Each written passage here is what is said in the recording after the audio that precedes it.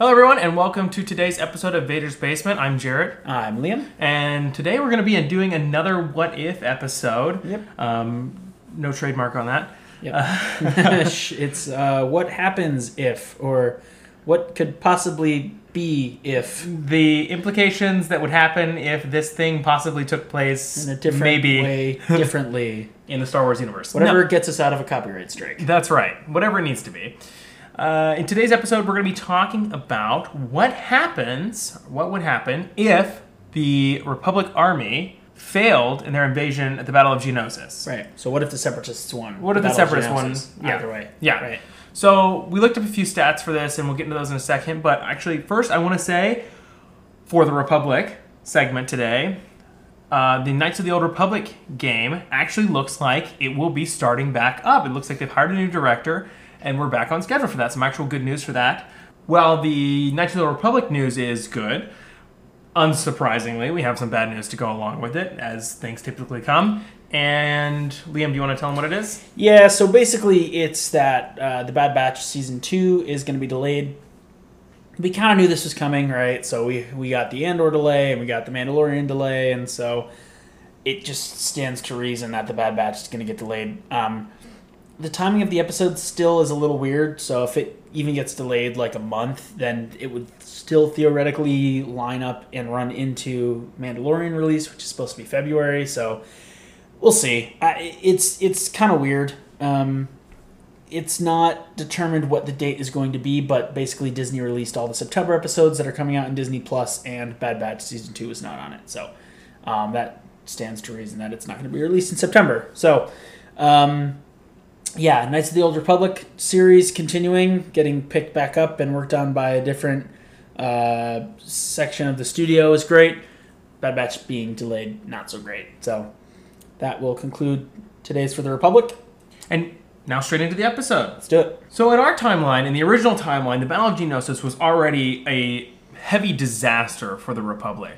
If you look at stories, right, like we hear about from the Clone Commandos perspective, we hear about a lot of different clones talking about the Battle of Geonosis being bloody and terrible, right? Basically, the clones who survive Geonosis go on to become very elite, very talented clone troopers, right? They become commanders or ARC troopers or what have you, right? It was a very, very bloody battle. Yes. The official numbers, seemingly, anyway, what we could locate was that the Republic actually deployed 192,000 soldiers to the Battle of Geonosis. And if you think they had 200,000 with 1 million more well on the way, which is what they tell Obi-Wan in Episode 2, this kind of adds up. You don't want to send every trooper you have, right? There's probably 8,000 there for home defense. Or 8,000 crew members on the acclimators that they sent in to drop troops, right? I think it probably includes those. Sure. I think the invasion number does. Relatively speaking, though, 8,000 of the 200,000, not very much. Anyway, it's a disaster. So the casualty rates are 12,000 seriously injured, 8,000 walking wounded, and 72,000 combat fit troops kind of leave the world. Meaning, around 100,000 troopers died in the Battle of Geonosis, which is over a 50% casualty rate. That's a lot. That's horrifying. So, to add it all up, right, that means 92,000 clones survive in various states of, I mean, the 12,000 seriously injured, I would be surprised if 100% of them survived, right? They're in Bacta. Bacta, miracle. Yeah, Bacta is a liquid that you put injured people in. It was what Luke got put in Episode 5, right? Like, so Bacta. It is very miraculous. I don't think it healed 100% of the clones. So you probably lost a few others of the 12,000. But yeah, the 100,000 that were killed are MIA, which sucks even more because Cut LaQuaine states in his part of the Clone Wars, right, that he was on the Battle of Geonosis, and they were going up and they were rounding up clone troopers and they were killing them off. Yes. And he decided that he wasn't going to get killed off. So he's like, right, like, I'm a farmer. So the 100,000 that were MIA or killed, right, that doesn't mean, oh, well, you know, the Separatists probably took 20, 30,000 prisoners of war. Nope. They rounded them all up and they killed them. Well, right? and also they're on Geonosis. And we know Geonosians like to eat people. Yeah, it probably got Yeah, they were used. messy. Anyway, so horrifying death. So Yeah. it's not far off to believe that they may actually lose this battle. And in fact, and here's the other thing, right? Mm-hmm.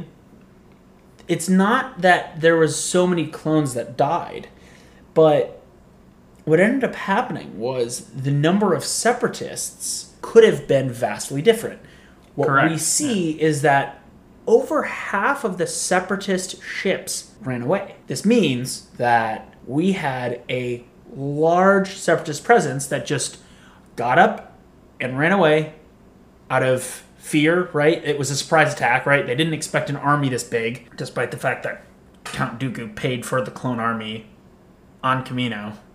Just, casual. but no one expected this big of an army out of nowhere. How could the Republic gain such an army, right? So they were surprised. They were thrown off guard. We see in the movie that Palgo the Lesser and Count Dooku and some of the separatist forces are talking about how the clones are advancing super quickly, so they decide to run away, right? It's too valuable for the information they have to be there, so they run. However, if they didn't run, and they kept about the 60% of the ships that they had that escaped, if they kept those on planet and just released all the droids that they had and actually tried to fight the battle, I think this ends up a little bit differently. We do. So if you think that, let's say that for the purposes of this episode, Palpatine's plan is slightly different, right? Palpatine's plan is slightly different, and he decides, you know what, we're going to make him work for it. So, Count Dooku, you lead your forces, and you actually try to win the battle. I'm fairly certain that the plan originally was to force them to run so that the battle would be spread out, so they'd have to do this long, drawn-out plan. But I think there was actually maybe a more expedient way that Palpatine could have come to power through using this tactic. All of my greatest enemies, i.e. the Jedi, are gathered on my home turf with all my droids and Geonosian armies, and the entire Jedi Council's just sitting here. Yeah. We've already wiped out most of the Jedi that have come to the planet. That was the other thing. So the 212 in the initial strike force of Jedi that went to the arena to save Obi-Wan, Anakin, and Padme, only 30 survived the initial battle, and then we know at least 2 more died. I think it's probably, you could reasonably believe that more than 2 died in the estimated, 100,000 other troopers that died. So the Jedi Council's plan was, in order to save Obi-Wan, because they didn't even know Anakin and Padme were there. It was just for Obi-Wan. They're like, in order to save Obi-Wan, we're going to sacrifice 175 Jedi. Yes. Great plan. Great plan. It would have been a great plan if Mace Windu had actually committed and killed Count Dooku and, actually killed Count Dooku, killed Jango Fett, up there and actually started going for it. Instead, he jumps away. I think Mace Windu could have taken Jango up, or Mace Windu could have taken Count Dooku up there. All this to say, the Jedi had a horrible plan in place, and it could have very easily gone south. So it did go south, even further south, right? I mean, you're talking about a 15% survival ratio of the Jedi, and then 40% for the clones. Yeah. This is pretty bad. This is what we would call unacceptable. Also, never tell me the odds. Never tell me the odds. As Liam pointed out, over half of the Geonosis, the Separatist fleet gets away from Geonosis. They didn't even bother to blockade. It's not even it's a resounding victory. We're going to be so successful at landing all of our troops and walking in straight lines like it's a Revolutionary War, does not work out. Okay, so... all right. Let's say... Yep.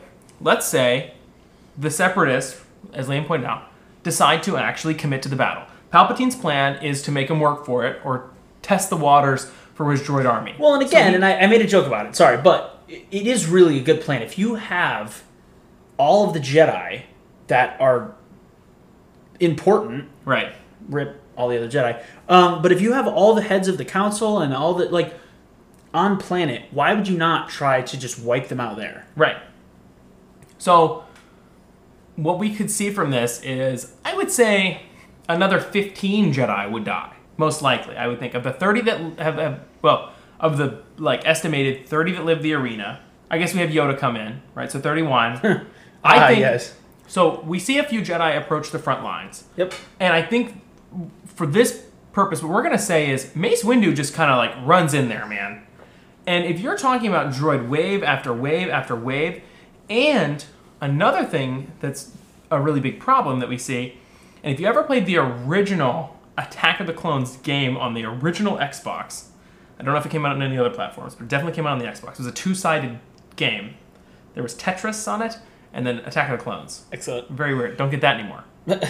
When the CIS capital ships, the big ball Lucre, like inside from the inside of the blockade, the Lucre Hulks are called, fall and hit the ground, it releases this huge cloud, and you can't see it. Well, guess who doesn't really like need to see and focuses and uses sensors mostly? Battle droids, right? Like, yeah, sure, the clones can see through it a little bit. Jedi could sense through it, but it's difficult. So I say another 15 or so Jedi die from this battle. Well, especially if you're extending the battle. Right? If the Separatists are running away and then it's over, well, then there's not any more fighting. 200,000 soldiers is not a lot. No. To be clear, right? Like, Napoleon had 900,000 troops when he invaded Russia, right? Like, that is in the 1800s. So if you think about a planetary invasion with 192,000 troopers... They didn't have lightsabers. They didn't have lightsabers. Napoleon had one lightsaber. My bad. But he only had one. There weren't 30 Jedi. That's right, yeah. It was only Napoleon. That's it, yeah. All right. Hurt a little bit.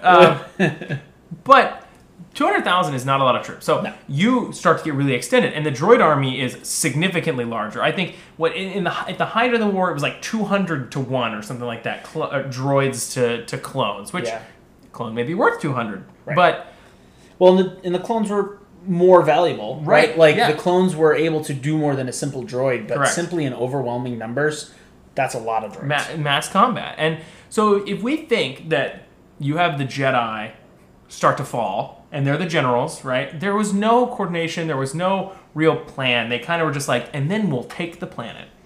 So let's say, what threshold do you think the Republic has to reach to retreat? I mean, you don't lose every single person before you decide, hey, this was a bad idea. Well, and that's exactly it. We're not getting down to how long would it take the Separatists to destroy every clone and every Jedi.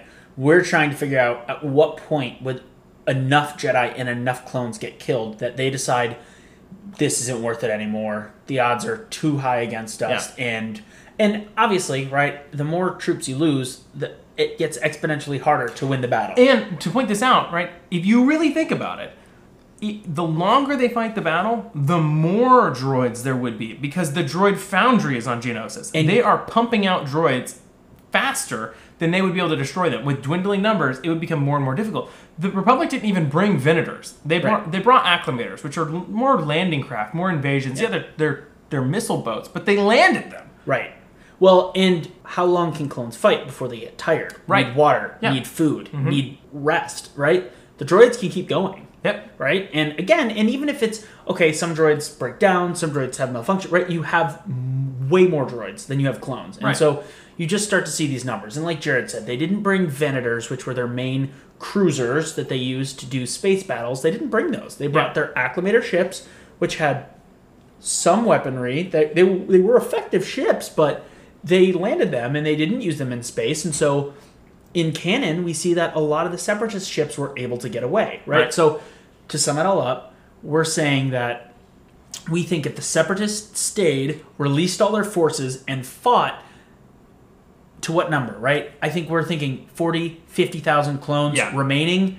That's the point at which they're saying, this was a bad idea. We need to get out of here, right? I think at 50,000, the Republic makes the decision that it was a failure and they retreat. It's not like you can just say, all right, we're good, 50,000 threshold, we've made it. Now we're going to leave, and everybody lives at this point. Right. I think at 50,000 they leave, and by the time they get out of there, that's 40,000 able-bodied troops plus, probably 25,000 wounded troops in various degrees. Sure. And I think the biggest thing from this is what we're saying is as well, Mace Windu will die. I think that you don't just run into battle and live all the time. Always. I think most of the Jedi that run into battle will die. Not all of them, right? Plo Koon lives. Yes, of course. Plo Koon has to live. Plo Koon lives. Yeah, Plo Koon lives. We've already decided this. So, and I think Yoda lives because Yoda's in the back. Now, there's one important detail we want to point out. because Dooku decides to stay and fight and lead the forces from the Geonosian Command Center, he never gets in his speeder and flies away. And because that never happens, Padme, Anakin, Obi-Wan's gunship doesn't see him and fly after him instead. So this conflict never takes place, and Obi-Wan and Anakin join the battle with the rest of them. Yeah. So Padme would still get injured. Padme's still injured because she gets injured in the arena by the Nexu, who scratches her back. So they would take her, and she's not a frontline troop, right? She is a senator. She would be taken off world. Aggressive negotiations. Aggressive negotiations on the front lines. Ah, you know. Yeah. So. And also, I'm a pacifist. Pew pew pew. The other thing we actually see from the Republic Commando game is that Geonosis devolves into trench warfare. Yes. Kind of like we have on Mimban, which is horrible because the Geonosians are all tunneled in and everything. So it's actually a really terrible strategy. You don't want to get bogged down in trench warfare ever. Trench warfare. Also, there's tunnels and caves and winding mazes within all of the trenches that the Geonosians know by heart. And sound wing beats. I mean, they can work in the dark completely. You're not going to win this battle. You're not going to win that one. Yeah. It's rough. So the Jedi leave. Yep. The Republic retreats. Yep. Now, the strategic retreat is difficult because that leaves a whole thing open. Now, the CIS fleet, sure, it may take them a day or two to regroup and get ready to go and expand out from there. But the Jedi and the clones will retreat to another strategic world. I mean, it's kind of hard to pick a good one, but they're going to have to fall back, and that's going to leave a corridor open. Right. Well, and so that's where, in the immediate, where do they go? Probably somewhere like Naboo. Probably somewhere friendly to the Republic that they can at least stage their ships in atmosphere and recollect, gather themselves before they go back to the core, right? Ultimately, at the end of Episode 2, we see that they've gone back to Coruscant, right? And they have the ships and all that stuff. Because the first thing you do in a war after you win the first battle is take all of your army back to your capital and then parade it around, which is on the deploying it. Opposite side of the galaxy. Yeah, and then you bring it all the Not the best story. No, so they would go to Naboo, or it's possible they would also go to maybe back to Kamino. Kamino and Naboo aren't that far relatively to Geonosis, especially compared to Coruscant. I don't think they go all the way back to Coruscant. Some of the Jedi probably do. The Jedi probably, and especially. Your wounded are going to have to fall back farther because the medical facilities in the Outer Rim aren't built yet. Yep. But so we have them fall back to somewhere like Naboo or Kamino, somewhere relatively close that's a friendly space. Here's the main thing that I think changes the outcome of what we're dealing with here, right? When the Republic attacks Geonosis and they take down all those ships, they do a lot of damage to the droid factories and the droids that are able to be created, specifically in the droid factories on Geonosis, right? They still have other areas that they make droids. They still have other factories. But Geonosis was a main factory. Yeah. And if the Separatists win and keep Geonosis, this is a big deal because in the Clone Wars and canon, the Republic comes back once the foundries start cranking out droids again, and they have to retake Geonosis, right? Because otherwise that's a problem.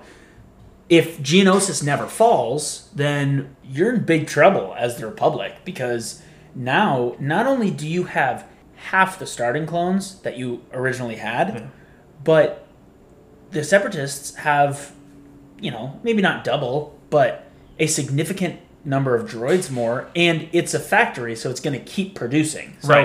So this is where all of a sudden the tide really turns, because the Republic is more crippled and the Separatists are more emboldened and strengthened. Right? Yeah. And not only the manpower loss, but the equipment loss, right? They're not going to be able to take every acclimator off. They're not going to be able to take every ATTE. I mean, they're going to take significant losses for equipment. And I mean, they're going to lose over 50% of their ships at this point. And I mean, that's a huge loss, material loss, expense. Now, one other really important aspect of this is that without Count Dooku running, right, we see him before he runs from Geonosis. Poggle gives him the plans for the Death Star. The Geonosians begin construction, or initially planned to begin construction of the Death Star. They had the original started plans. It wasn't finished. We know Director Krennic had to change a lot of things when he was building it, because plans are plans, and when you build something that large, you're going to have to audible it. So, but the initial plans were on Geonosis. So without Count Dooku running, without the CIS forces running, the Geonosians retain the plan to the Death Star. Yeah. This is huge.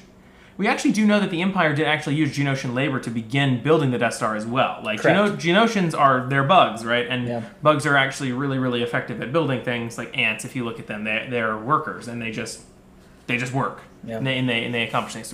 Ants, termites, similar things with Geonosians here. So, once the Republic loses and their forces fall back, the Republic's in disarray.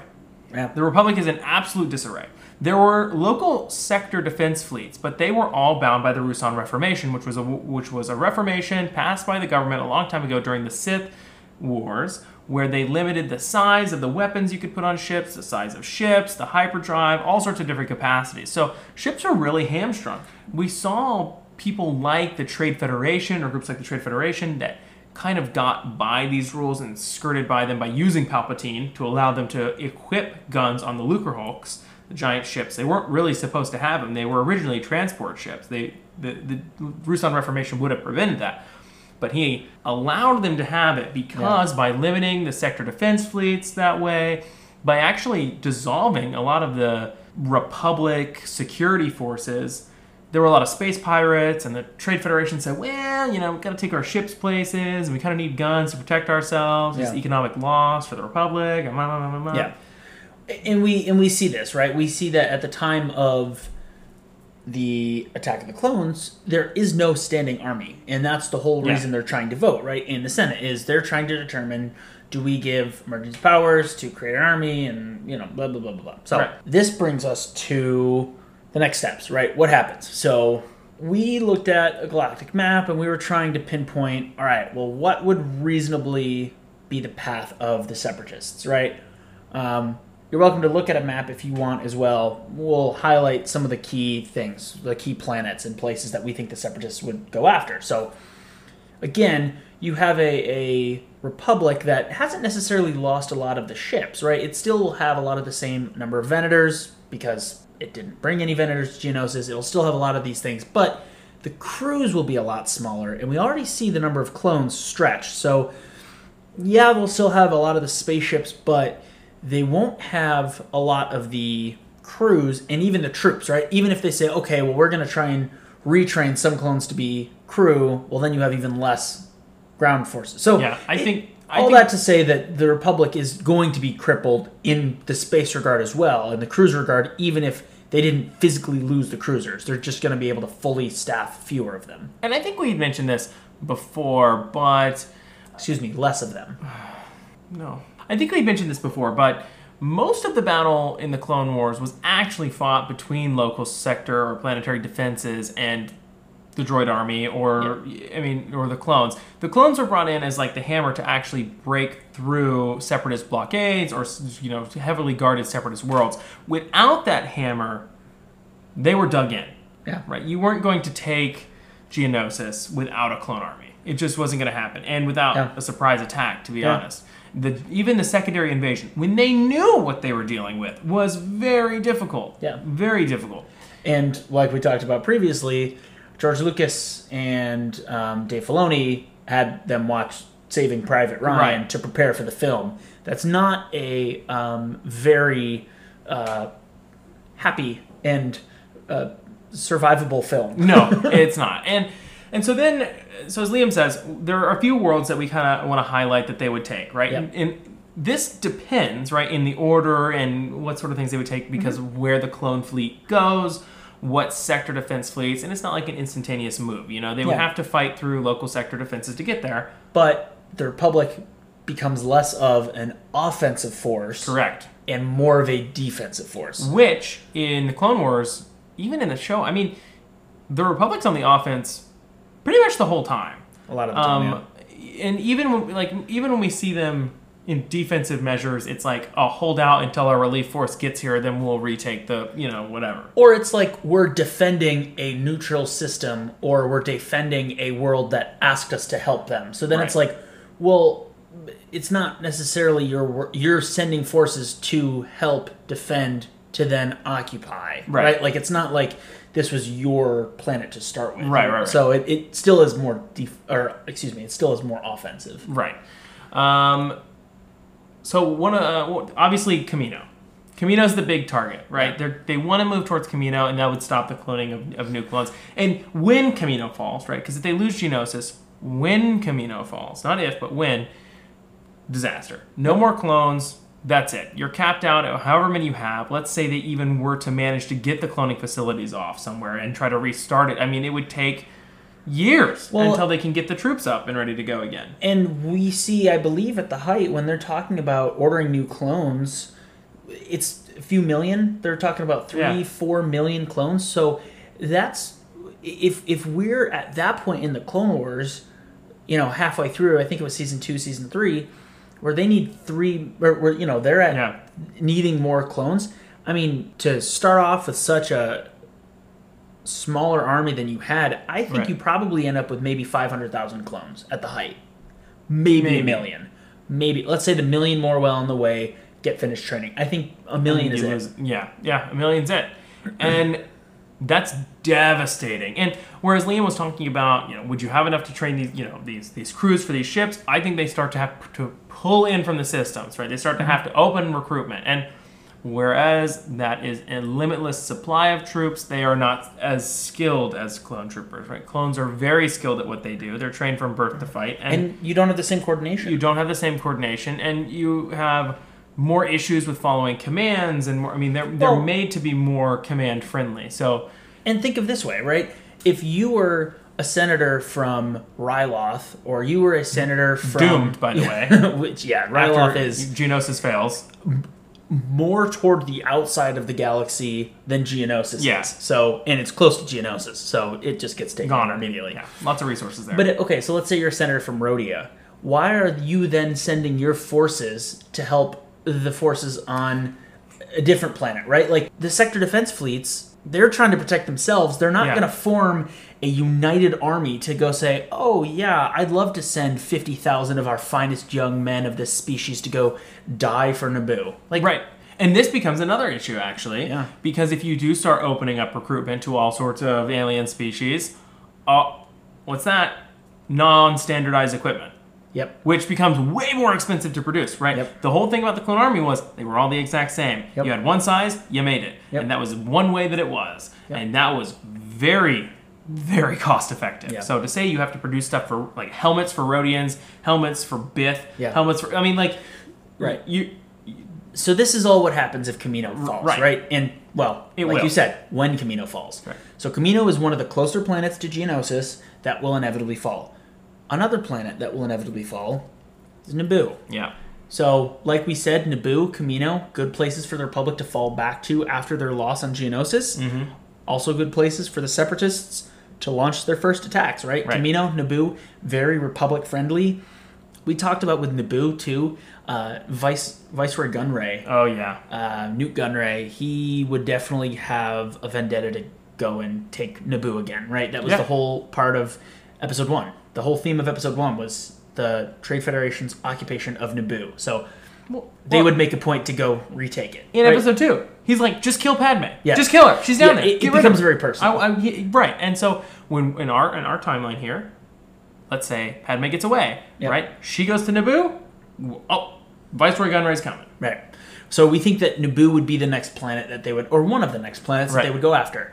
Strategically speaking, it's not the most helpful in terms of technology or in terms of soldiers, right? But it is Chancellor Palpatine's home planet as well. Correct. Right? So Naboo would be a somewhat strategic but mostly message-sending attack. Correct. Right?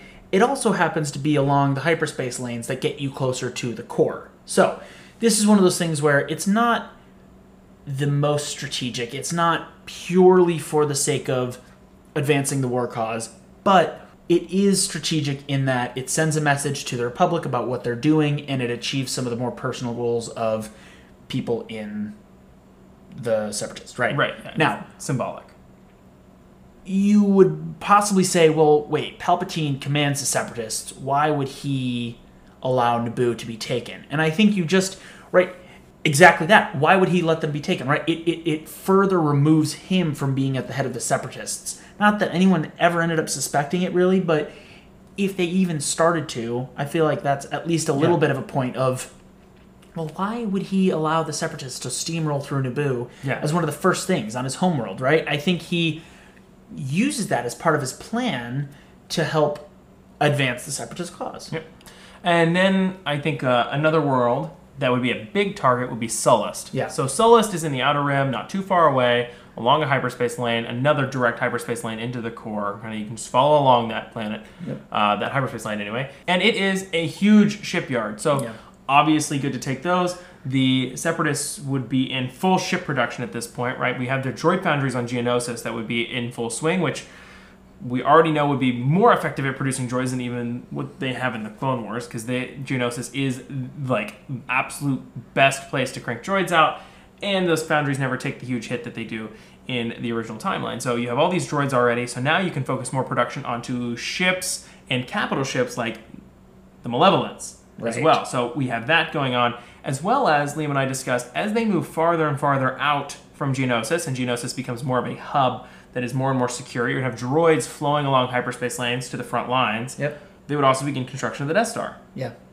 So that would begin. Now, like I said, there were issues, but as it becomes more secure, that would become the place to do it. Well, and you pointed out, too, because I mentioned the Death Star, and I started to try and form a train of thought of the Death Star playing a bigger role in the war now. And you mentioned, well, that maybe, but it's very expensive, right, to fight a war. And so the resources that would go to building the Death Star would be great, right? There would be a lot of resources going to that. And in a war, that might not be the best thing to focus on, right? Like, they would probably focus the resources more on what you said, right? On the ships, the capital ships, the droids, getting out to win the war, and still spending some on the, and probably more than before on the Death Star, because they had Geonosis so far removed and so secure, but it wouldn't be necessarily their main focus. Additionally, you talked about Ilum and Jeddah being far, far out. If you look at the hyperspace lanes, again, the hyperspace lanes were created and mapped out so that travel, and specifically safe travel, was easier. You could jump to hyperspace in anywhere you wanted, but you might run into an asteroid. So, you know, and even you might run into a fleck of space dust, but at the speed of light, that's going to crack your windshield, right? Like, so these hyperspace more than that, right? These hyperspace lanes were dedicated, safe lanes of travel, and so if you wanted to travel by hyperspace, you pretty much had to do it on a hyperspace lane. That's a very big thing. We always talk throughout the Clone Wars about hyperspace lanes and, oh, the secret hyperspace lanes that the Hutts have, or, oh, we need to use the Hutt hyperspace lanes to get this place, so we need to negotiate with the Hutts, right? So in order to get to Jeddah or Ilum, in order to get the Kyber crystals to fuel the Death Star's main reactor, you would have to take over the entirety of the Republic. And so it wouldn't make sense that they would be building it and completing it to use during the war, when in order to be able to use it, they would have to have won the war to get to the place that has the fuel, right? So the Death Star creation begins earlier than it does in canon Star Wars. By like, what? 15 years? 15 years? 10 years, maybe? 10, 15 years, right? But it isn't necessarily fully operational. As it were. Yes. Yeah, as it were. Very good. So, as they move towards the core, we discussed a few strategic worlds. I mean, there are a lot of places they could stop along the way. Like we said, they're going to be caught at sector defense fleets, particularly at a place like Sullust, right? It's always hard to take shipyards. Yeah. It's horrible. It's a horrible battle. It's very difficult because they're literally ship factories. It's like taking droid factories with a ground battle. It sucks. Well, and if you ever play like a video game, Empire at War, like something like that, like they're just cranking out ships.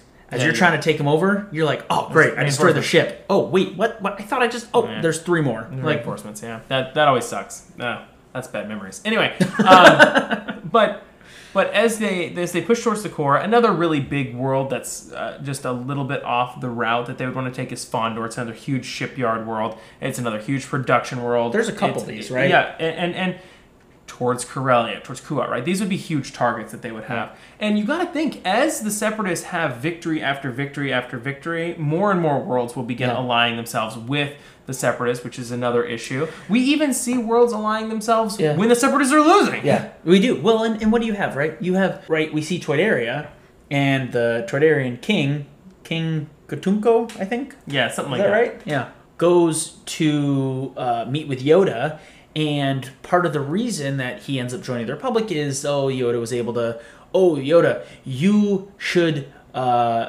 if you can fight and destroy all these separatist forces, then I will join you. And he ends up saying, right, I think a clone is worth 10,000 droids to Count Dooku, right? It's a show of force. He wants to see who's stronger.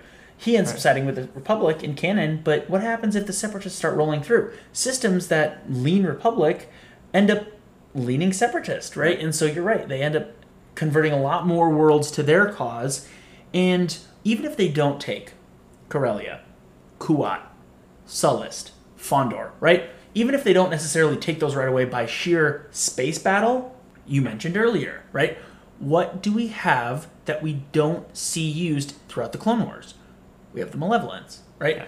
Maybe it doesn't happen, but maybe it does. If the droids have the resources to create 2, 3, 4 Malevolences, right? Even let's say they have 2, right? Let's say they have 2 Malevolences. Done. What are you going to do, right? When your forces are stretched so thin and you have less coordination and you're not able... We see the Malevolence wiping the floor with fleets. It takes out 3 Venators at a time. I mean, if you're talking in this new timeline, if the CIS does that twice, I mean, that's crippling. Yeah. But the Malevolence in the normal timeline is doing that multiple times. Yeah. It's taking them out and leaving no survivors. Well, and they don't know why, right? They say, we've had fleets that drop out of contact. Yeah. And we arrive to find debris, right? It's hopping in and out of systems, destroying Republic ships, and it's not until Plo Koon, now Plo Koon obviously would have still survived, like we said. Of course. Obviously. But it's not until, right, he and his troops survive that they're able to realize what the threat is, right? So all that to say, when the Republic is stretched so much thinner than it already is, something like the Malevolence becomes a huge factor. Oh, yeah. And all of a sudden, if you have the Malevolence show up at Sullust, what are you going to do? How are you going to get your ship factory to work when your power's gone? It's been EMP'd. Yeah, I mean, you can't. And, by the way, EMPing something really close to a planet, not a good time. Yeah. What's that falling from the sky? A cruiser? Right. And so, essentially, the Republic would be on their heels the entire time. They would be tumbling backwards. Now, as the CIS wins battle after battle, getting ally after ally, and the Republic's losing, and I'm sure they'll eke out a victory here and there, right? They still have Jedi. They still do have some clones. The sector defense fleets are still decent. Like we said, the majority of the battles are fought with them. Yeah. But the problem is, what does the Senate do about the Jedi? Now, they're in this war, okay? From a random senator's perspective. You're in a war. Your world's now going to be drafted, or you're expecting volunteers to be sent to the front lines to fight on planets like Geonosis or Mimban, or, what do you care, right? But now you're in this war. You're paying tons of money to try and protect all these planets, and why are you in the war? You know why you're in the war?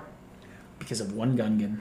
Because of one Gungan. Because of one Gungan. True. And his willingness to try and convince everyone to enact a clone army. Right.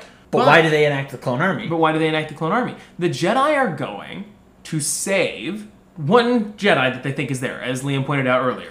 Right? They're going to save Obi-Wan Kenobi. And the clone army comes in. Now, where did the clone army come from? Well, based on everyone's perspective, it was created by a Jedi, Sifo Dyas, without the permission of the Senate, without the permission of the Jedi, but they don't really know that. It was really rogue. Well, right, and how are you going to say, two Jedi went and approved the formation of the clone army, and one Jedi paid for it, but then the rest of the Jedi didn't know about it, therefore the Jedi weren't involved? No. Right. Even if it was 2 rogue Jedi, right, the Jedi are still central to the formation and creation of the clone army. Right. And then they take this clone army, and the Republic invades as well. right? You as a senator, how do you know? They're not involved in the battle, and they're not involved in the planning. So what you see is the Jedi create an army and say that it's the Republic's army, and then it invades a world, and now the Republic's at war, and you therefore are at war, and now you must send your people to go and die. It would be like if Minnesota decided to attack Canada, and then Canada says, well, the U.S. is at war with us. Well, what do you do? I mean, technically they're not wrong. Minnesota invaded. Right. But now Texas and Florida and New York and poor old Oregon are all dragged in. So, anyway. For our Canadian viewers, this will not be happening. For our Minnesotan viewers, delay the invasion another week just to throw them off. So, right? What do you do? What do you do as a senator? Who do you blame, right? And this is where we see Palpatine just turn the manipulation turn it on, full force, which is always on full force. Oh yeah, nothing changes. Nothing changes. But now it's directed a little bit more specifically at the Jedi, right? Hey guys, they created this army, they did this. So as the Republic begins to lose, I think we see worlds and systems lose faith in the Jedi, as would be natural. And I think Palpatine... They said they were peacekeepers. They said they were supposed to be the ones that were sitting in the background, resolving everything peacefully and without violence, and they were supposed to be monk-like, right? Like, what are they doing leading the armies now? They literally created an army. This is opposed to what they're supposed to be here for. Of slaves. They created an army of slaves, right? Not great. Not a good point on there anyway. Not a good look. So I and Liam agree that in this timeline, should this happen, the Jedi will be held accountable for the failures of the clone army and the defeats of the Republic. Now, what will Palpatine do? Right? Palpatine will use his status, I believe, to negotiate a stellar peace deal for the Republic. Now, what that means, I'm not quite sure, but I think they may get some systems back that were conquered. I don't know if they necessarily make it all the way out to Naboo. What's the point of the Separatists, right? The Separatists say, the Republic is corrupt. Well, what if Palpatine goes to them and says, we believe that the largest corruption in the Republic is due to the Jedi. Now, we're not going to force you to rejoin, but if we ban the Jedi, we want a stellar deal. If we tell the Jedi that they are no longer allowed to represent the Republic and that they must leave and we abandon, right? Like, we want a good deal. I think Palpatine works that out. I think Palpatine works it out because Palpatine's playing both sides. Well, yeah, I mean, he just says, I always come out on top. Yes, Count Dooku, would you do this? Count Dooku says, no, why would I do that? Count Dooku gets a call from Lord Sidious. He's like, do it. Nice. Crap. So, all right, fine. So that's where I see it going. And I think that's also Count Dooku's play, right? Count Dooku's play is separate the Jedi from the Republic. Right. You know, maybe Count ban Dooku's them from a little bit too. Like he is, right? Ban them from maybe marketplace. Do whatever you don't. Make them pariahs in society, and you can have your worlds back. We want to be independent, and I think that's how it ends. I think that the Clone War ends in a separatist victory, in that they separate from the Republic and have their own thing going on. They're just trying to secede. Just trying to secede. Any worlds that want to join them are allowed to join them, and we actually do see. This is something we've talked about a little bit, and we've touched on in earlier episodes. Not all of the Separatists were really bad. No. They make a point of showing you really good, benevolent Separatist leaders, similar to how we see Padme represented as a very good, benevolent senator in the Republic. We have the Bontaries, right? Who are shown to be benevolent Separatists. And she says, he was on, a mission and was attacked by clones and killed her husband, right? Like, and so we see that there are some good members of the Separatists. So if all the Separatists want to do is say, if they're taking world after world after world, and then the Republic raises a flag and says, fine, we're done. And they say, all right, here's some of your worlds we conquered back. We just want to be left alone. That's a pretty good messaging tactic. Right. Like, how are you supposed to argue with, fine, have some of your worlds back. Just leave us alone. And now there's a few implications to this, because they'll take the Techno Union with them, they'll take the Trade Federation with them, all these worlds, all these systems. Yep. Corporate alliance. Huge producers in tax revenue for the Republic. So the Republic's left crippled, and they're taking less. I mean, it's beneficial for the Trade Federation, for the CIS, to take these deals. And like we said, they're building the Death Star, right? Count Dooku's plan, Sidious's plan, is to build this Death Star, and they can reveal it at some other point, right? If something were to happen before, or something were to happen later, they can say, oh, here's this weapon of fear we've created that can come out, and we can, don't attack us, or else we'll do this. And that's what Palpatine wants, right? Like, he wants galactic domination. And so this is going to be something where he is going to be able to get that, right? And along the way, not all the Jedi are dead yet, right? But they are ostracized from society. Right. So then Liam and I discussed this a little bit beforehand, and we kind of landed. There were a couple worlds we bounced back and forth on, but we think that ultimately they would go to Tython. Tython's relatively close to Coruscant. We see it in The Mandalorian. That's actually where they go to call the Jedi. It's the birthplace of the Jedi. And it's a very light side-centered world. And this is very reminiscent of the deal struck in the non-canon Legends Star Wars: The Old Republic, right? When the Empire comes out of hiding, they attack the galaxy, they strike a peace deal, make the Jedi leave, and the Jedi go back to Tython, because that's... Or they don't make the Jedi leave, but the Republic ends up blaming them themselves and kicking the Jedi out, and they go to Tython. Now, Tython being a very light side-centered world, now being on a light side-centered world fixes a lot of the issues that the Jedi had. So, for instance, on the temple, right, the Jedi temple, I think Liam...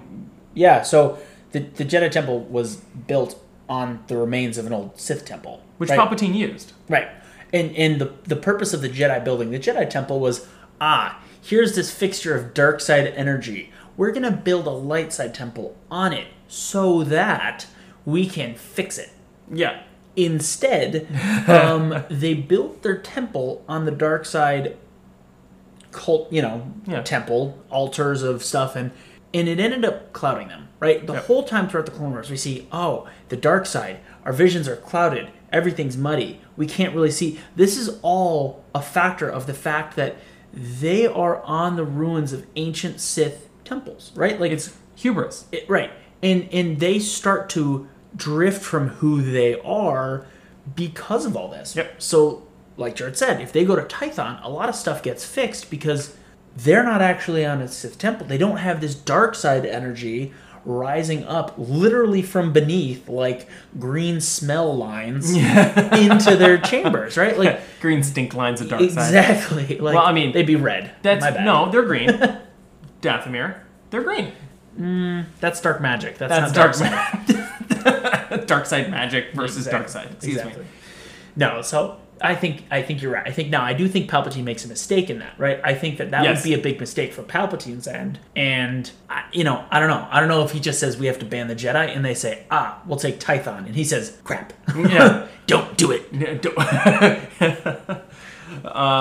So then, let's kind of jump for a second. And where are our main characters, right? Where are our main characters in Star Wars? We think Mace Windu's dead. Plo Koon is obviously alive. Plo Koon's obviously alive. Shout out to Dave Filoni if you're listening. He will live. Yes.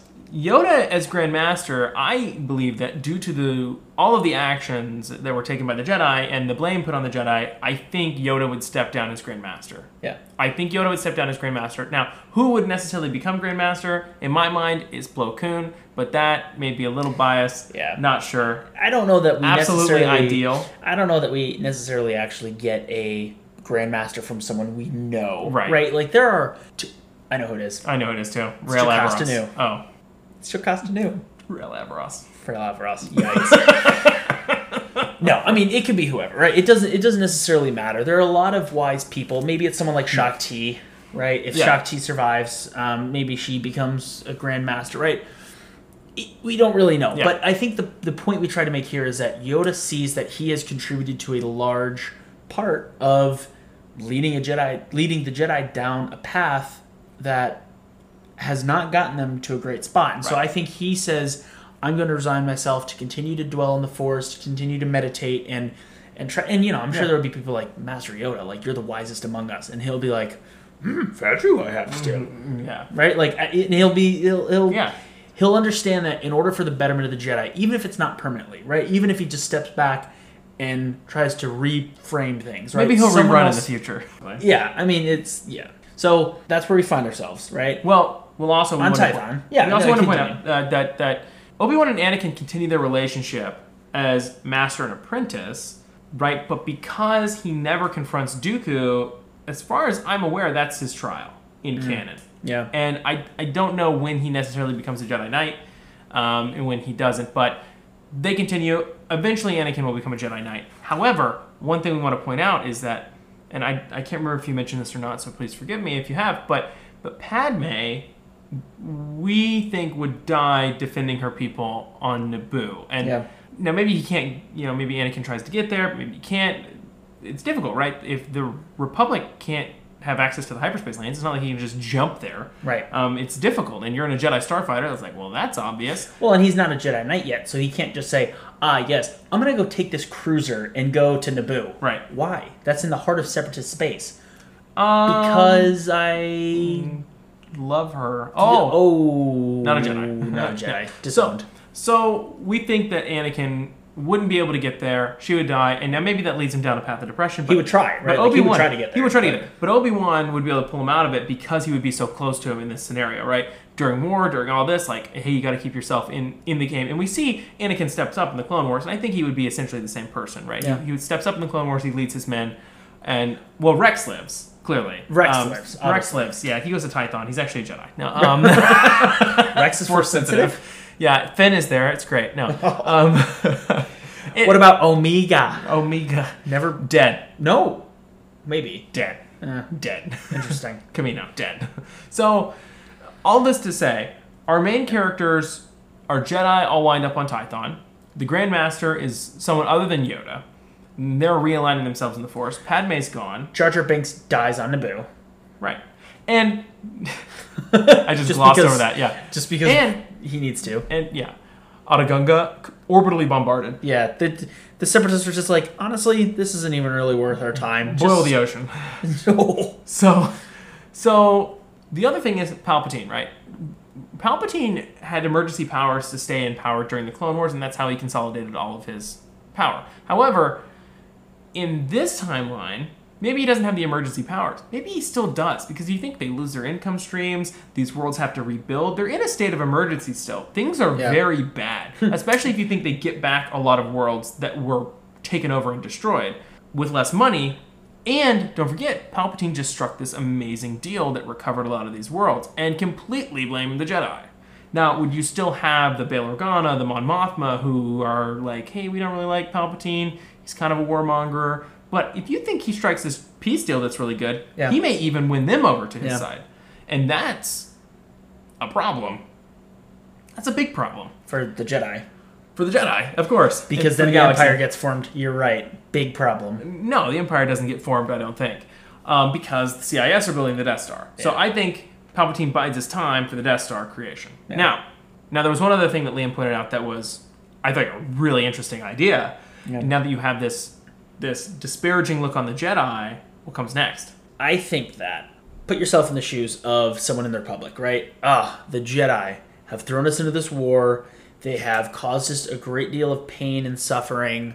They're banned. Well, okay, they're banned. How are you going to keep them banned? What are you going to do?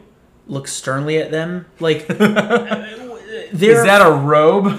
They're magical laser sword wielding space wizards. Like, they have power. So, I think you get a different form of the Inquisitorius. And this is where I think it differs, right? In the Empire, we see that Jedi who are survivors are tortured, and I think that you see Jedi who are captured at Geonosis get tortured. And they become the Inquisitors that are used, right? But they're not necessarily used as Inquisitors yet. The Inquisitors were Jedi hunters, right? Darth Kit Fisto. Yikes. The Inquisitors would hunt down Jedi who were remaining after the Great Purge, and they would kill them immediately, right? I think in this, you see the Inquisitorius used more as an enforcement agency. They give themselves off as, oh, no, we're not here to track down the Jedi, but they are banished, and if we find them, we're going to take them into custody, right? And so that's how it begins. It begins more of a seemingly benevolent thing, right? Of, oh, well, we're just going to go after them if they break the rules, but if they don't break the rules, we'll leave them alone. And then I see that as that goes on, it develops into what we see in the Inquisitors, right? You get a Grand Inquisitor, you get people who start to hunt down the Jedi slowly but surely. Maybe a Jedi strays off to a planet that's not really in the core, but they leave to go do something, and all of a sudden they disappear, right? And I think that's where that goes. I think Palpatine still has his mission of we're going to kill the Jedi, and I think that's how that comes up, is slowly but surely he starts to take out Jedi who stray away from Tython. So I think that's where we kind of find ourselves, right? I think that probably wraps up this section, and this idea is, well, now you have a galaxy that has gone through this war. The Separatists have taken a lot more ground, and even possibly some of the shipyards, probably not all of them, but a couple of them, that you see in the Star Wars galaxy. Right. And I think that once the peace deal is negotiated, we do have some peace, right? We have the expulsion of the Jedi. Yep. And then you get, 10 or 15 years of peace, while Palpatine's plan still goes, right? Yeah. He's still running his plan. The Jedi, meanwhile, are consolidating their power. And maybe you have Palpatine, you definitely have Palpatine figuring out how it is he's going to crush the Jedi on Tython. Now, he could send a fleet, he could really bombard them, but I think in this timeline you would actually start to see the Jedi begin to have their own fleet, right? We see in the High Republic, actually, that the Jedi have their own ships, they have their own stuff. Like, that would be what they would be. They would be a completely distinct entity from the Republic. And I think what we would see is the Jedi try to win back goodwill from the people by doing favors for people who are outside of or in the Republic or in danger. Like maybe Zygerian slavers show up to a planet and boom, the Jedi fleet is there defending their home. And that is where I think the Jedi begin to win back and get in the good graces of people. Yeah. And what we had kind of talked about, which you'd mentioned, which I think was a really good idea, was maybe where we kind of we're leaving it off here, right? Because you could keep going through the Star Wars galaxy indefinitely. You have to end running through somewhere. history. That's what we did with the last episode too. Is like we're leaving it at a cliffhanger, right? Yeah. If this is something that we tried to expand out to everything it touched, we would go into hundreds of years of Star Wars there's just battles, so much to go on. But But what you had mentioned was maybe in the following trilogy, what would be the original trilogy in this timeline, as it were, would be a trilogy where Anakin fulfills his role as the Chosen One on the planet of Tython, growing up around lots of Jedi who were more in the light side of the Force, steeped in the light, and just doing what they were supposed to do and not clouded by the dark side. He would be clouded by the dark side, and he would be removed from battle, removed from compromising situations. Padme's out of his life now, which was a huge hit up front, but now it's not there anymore. The burden's not there anymore. He never gets married in this timeline, so that doesn't happen like that. They fall in love, but they don't fully commit with one another. They don't have kids.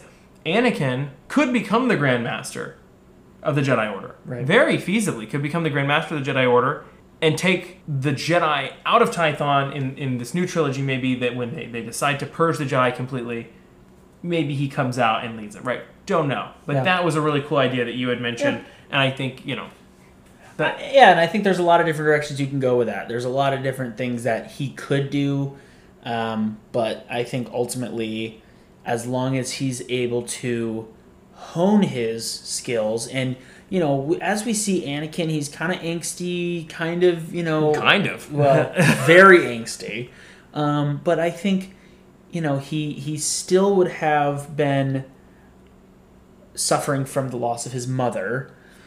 He would probably suffer from the loss of Padme, but I think that the separation from her, we see him in episode 3, he's married to her, they're pregnant, they're making a family and a life together. In episode 2, after the Battle of Geonosis, they kiss and say they love each other, but I mean, it's not until there's, time of peace and they get away and he gets a new replacement hand, that's probably a couple months down the line is when they get married, right? So if none of that happens, right, they just declared that they loved each other, but then they never saw each other again. Like, I don't think you have the same attachment, right? He doesn't start seeing the nightmares of Padme until episode 3. So I think that we see that if he's able to overcome this, especially on a place of great light side nature, right, like Tython, I think he becomes almost more of a character like Luke and like Qui-Gon wanted to see him become than like he was as we saw him in canon, right? And maybe even on Tython, maybe his trial, he connects with Qui-Gon, right? Through the Force. We see Qui-Gon connect to Yoda through the Force. Maybe Anakin on the path he's on allows him to seek out Qui-Gon in a way he wasn't able to. Right. Right? Yeah. So, a lot of cool possibilities. Things. Right? A lot of Infinite cool things we could talk about. Yep, infinite possibilities where it could go, but... We're going to stop it here. Yep. Just for the sake of time. But I really like this episode. Liam and I like doing these what if possibly could have happened if something may have changed in the past in Star Wars and we have decided that something different in the future would happen episode. The official name.